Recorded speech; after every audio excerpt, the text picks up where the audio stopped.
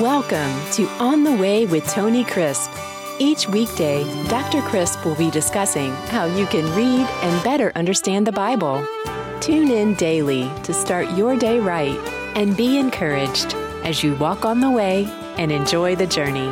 Now here's your host, Dr. Tony Crisp. Welcome to On the Way. This is Tony Crisp, and this is another special edition of On the Way. Yesterday, I talked to you about America and the state of America, where we are spiritually, where we are as a nation, and where we are as a church. Today, I want to take that a step farther, and I want to talk with you about how we began to collapse. And I want to talk about the nation as a whole, our country, and I want to talk to you about the church. Because the country is the way it is, because the church is the way it is. The church is the center, the moral focus. We are those that have been called by God to be salt and to be light. We of all people ought to know what's going on in the nation morally, spiritually, every other way that's related to biblical truth. We are that which gives a plumb line, and we do that to the degree to which we are faithful to the teachings of Scripture. The only thing that is immutable in our hands is the written Word of God, which points us to the living Word of God. And so I want to talk to you about a couple of concepts today. The Scripture says in the book of 1 Chronicles, chapter 12, and verse 32, of the sons of Issachar who had understanding of times to know what Israel ought to do, their chiefs were 200, and all their brethren were at their command. Yes, there was a tribe in ancient Israel that was called to assist King David, the ruler of God's people, called to assist him not in the sense of war as warriors, but in a moral sense, in an ethical sense, in a knowing the times and seasons which the God of heaven was showing to them, because they had their senses exercised for discernment. Yes, that idea of knowing the times is knowing the events, not just the time of day or the time of year, but events and times as in seasons, as in what's going on, discerning the times in which they were living. King David needed that. Every ruler needs that. And those of us who name the name of Christ, those of us who have Judeo-Christian values that we glean from the Bible, yes, that follow the moral teachings of Scripture, God has set us as a compass, as a light in a dark nation, as salt in a putrefying nation. And if we do not give a clarion, clear call to our nation, to our communities, to our churches, to our families, then we are going to collapse as a nation. So let's look at what the Bible says about this, because we have lost our way. We have gotten to the point to where we don't want to judge anything. We don't want to make a judgment, a rational decision, and have discernment whatsoever. And the reason that we're doing this is because we don't know what the Scriptures teach. I often hear people quote Matthew chapter 7, but they only quote one part of what Jesus said. Jesus said, "Judge not, that you be not judged." Now, the word there for judge is the word discernment, to make a choice, to separate.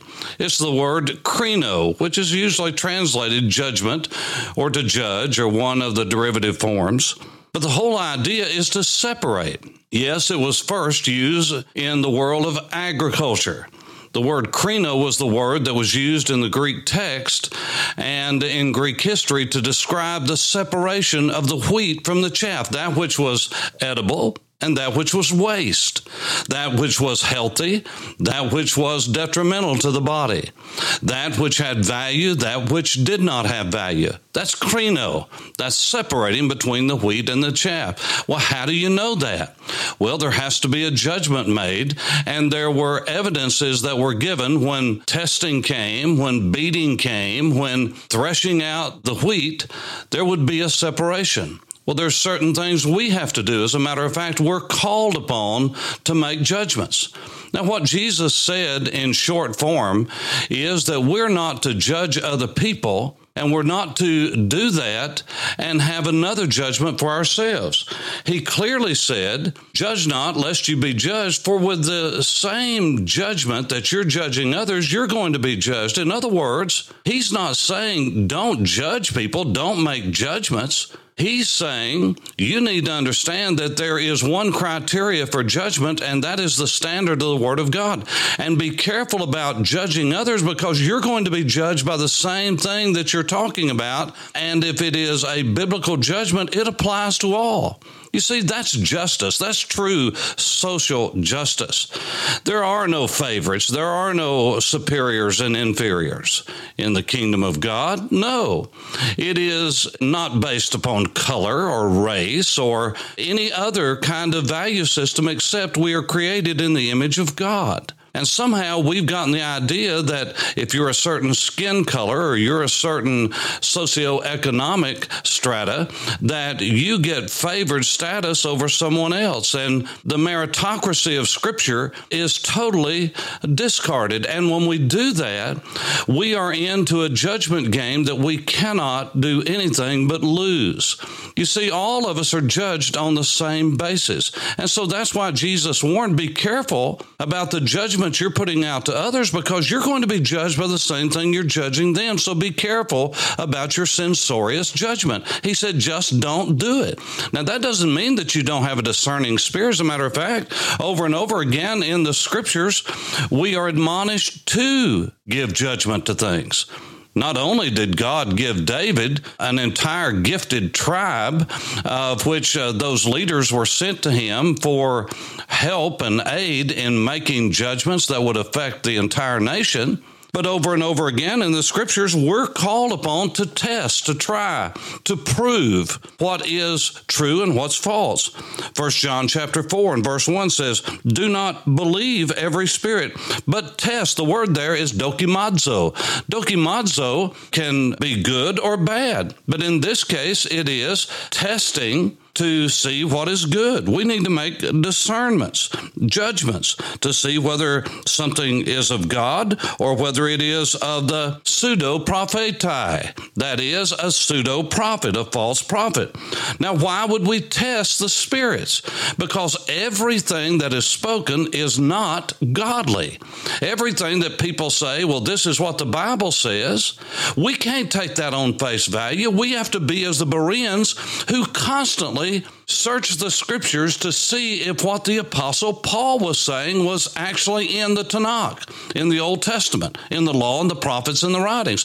They didn't even trust Paul. Those of you who have been in congregations where I have preached, those of you who have heard me preach in conferences and so forth, you have heard me say over and over again. Those of you who have traveled to Israel with me, those of you who have been under my teaching when we have traveled with the journeys of the Apostle Paul in Turkey and Greece and in Italy and in Israel and Jordan, all of those countries, what have you heard me say over and over again? Search the Scriptures to see if what I'm telling you is so. And if what I am telling you doesn't match up with the Scriptures, discard it. Well, that's a judgment you have to make. The sad thing is that we don't know the Scriptures well enough to even make a godly decision. Well, that's not the only place. I could go on, but let me give you one other. 1 Thessalonians chapter 5, verses 21 and 22. He said, dokimazo, test all things, test everything. Now, what's the purpose of that? He says, so that you can have or hold on to that which is good, and let go of that, discard that which is bad or evil. In other words, we need to have enough biblical conviction to be able to say, okay, this is of God. Why? Because this is what the Bible teaches. The Bible is the final authority for every believer in discerning what is right and wrong. That's how we form convictions. The Bible says in John chapter 16 that when the Holy Spirit comes, this is what Jesus says, written in red. For those of you who have read their Bibles, you can look and see. He says that when the Holy Spirit is come, he will convict the world of sin, of righteousness, and judgment, and then gives them the criteria for what is sin, what is righteousness, and what is judgment. But he said he will convict the world. That means to show by evidence and proof, to make it very plain, discernible. That's called conviction. You see, America is collapsing because America has lost the ability to discern and have convictions. Now, that starts in the Church of Jesus Christ. And when we talk about conviction and discernment, it has to be based upon the Scripture. Otherwise, it's just a preference. Many who are sitting in churches saying that they have convictions really do not. They only have preferences. Living 65 years on this earth and studying the Word of God intentionally and intensely for 47 going on 48 years now, I can tell you that I have seen a lot in my day of those who name the name of Christ, who say they have convictions about what the Bible clearly teaches is wrong or right, until someone in their family gets involved in something that the Bible teaches is wrong, and all of a sudden it really doesn't matter anymore. Because as our silly world now says, and our lack of discerning world thought process says today, is if you tell someone that they're wrong, if you say to someone what you're doing is sin, then you're a hater. You don't really love people if you tell them they're sinners. Well, with that kind of logic, with that kind of discernment, then the Lord Jesus must be a sinner because he told people where they were wrong and where they were right. As a matter of fact, Paul told Timothy in 2 Timothy chapter 3 and verse 16 that all of the inspired, God-breathed out of the mouth of God's Scripture, that every Scripture is inspired and it's advantageous, it's profitable, it's for our good, it's helpful. For what? For a belief system, something we can build our lives upon. It's called doctrine, didaskalos. It's a set of teachings. And then he says, for reproof. There are some things that are wrong, and God tells us what those are. And they're wrong every time. It doesn't matter who it is, whether it's the lowest pauper on the face of the earth or whether it is the highest potentate and king.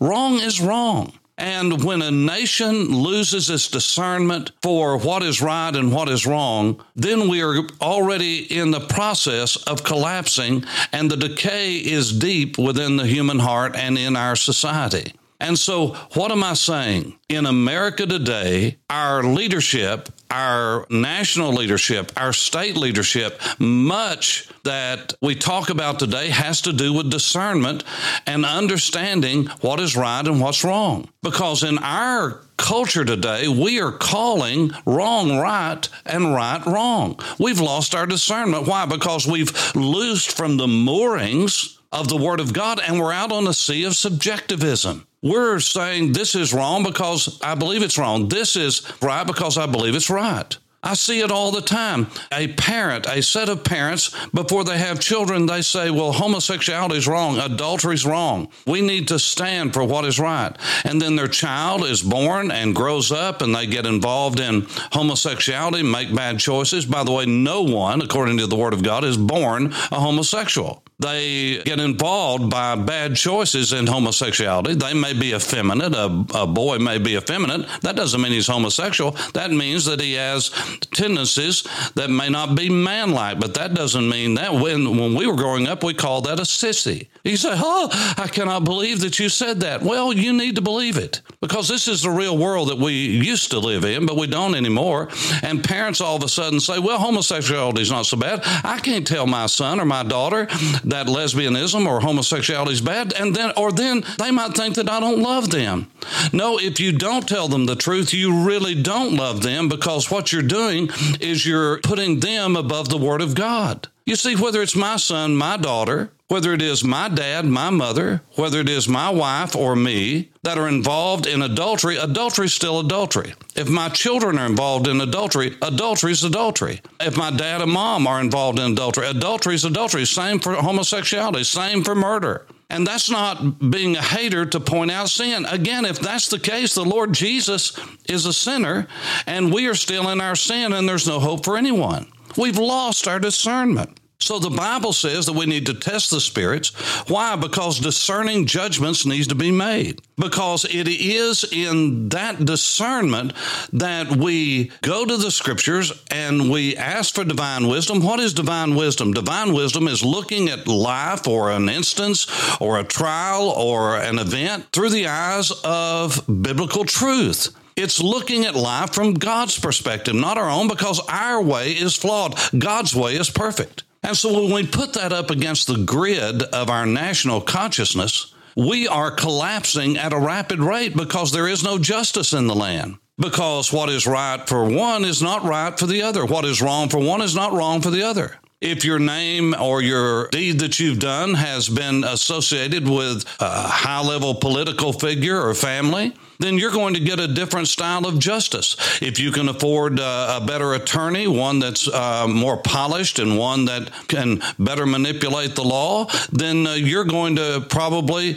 go free when someone else will be put into prison. While you and I both know that things that we've seen in the last 10 years in our nation, the last 30 years in our nation, if the common man were to cheat on his taxes like we see politicians being proved to cheat on their taxes, we would lose everything we have. We would go to prison. They would throw away the key. We wouldn't even get a break. We wouldn't get a TV to look at. We wouldn't get anything, but they go scot-free. Same thing is true in every kind of situation.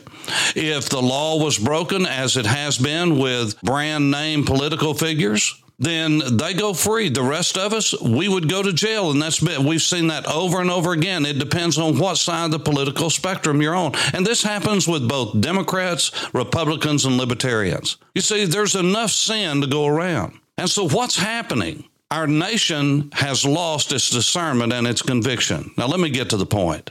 The reason that they have is because the church has lost its discernment and conviction. Men of God are up preaching every week the same kind of dribble, the same kind of pablum that they have heard some motivational speaker espousing. Instead of getting in, studying the Word of God, they're online looking for sermons. They're online looking for the latest thing down the pike. There's whole networks of guys that are preaching the same messages every week. One will come up with one, they'll all copy it. Let me just tell you, that's not healthy and it's not godly. What we need to do is get on our faces before God. Yes, learn from other men. Yes, you can look at an outline. You can do whatever you need to get help with grammar or syntax of a Greek word or Hebrew word or a narrative or historical help. Yes, we all need mentors. We all need help. But what I'm telling you is that we have lost our desire to know God and know the Word of God, and it is in the Word of God when it burns in your heart and you know it, that's where conviction comes from. And that conviction will allow you to have a proper premise and base from which to make proper discernments, so you will not only have it for your life, your family, but for your church, for your community, and for your county, your city, your state, and for the nation. We are not left in the dark. We, as children of God, have the light of the Word of God, the light of the Spirit of God who lives within us. But we're being caught up in the world's propaganda, and we're living in fear. We're living in a powerless culture where the Church of Jesus is weak. We are weak. We are retreating when we ought to be moving forward with the truth of God's Word. May God give us courage, as I spoke about yesterday, but may God give us conviction and discernment to know the truth and have the courage to speak it so that God can take us and change our churches, change our cities, change our counties, change our state. And God, may you help us to change this country. For On the Way, this is Tony Crisp. Thanks for listening to On the Way with Tony Crisp. Tune in each weekday for more information on how to read the Bible, grow in knowledge, and live in obedience to God. If you have questions, simply write to info@tonycrisp.org. That's info@tonycrisp.org. And we will respond as quickly as possible. Thanks for listening, and have a blessed day as you walk on the way and enjoy the journey.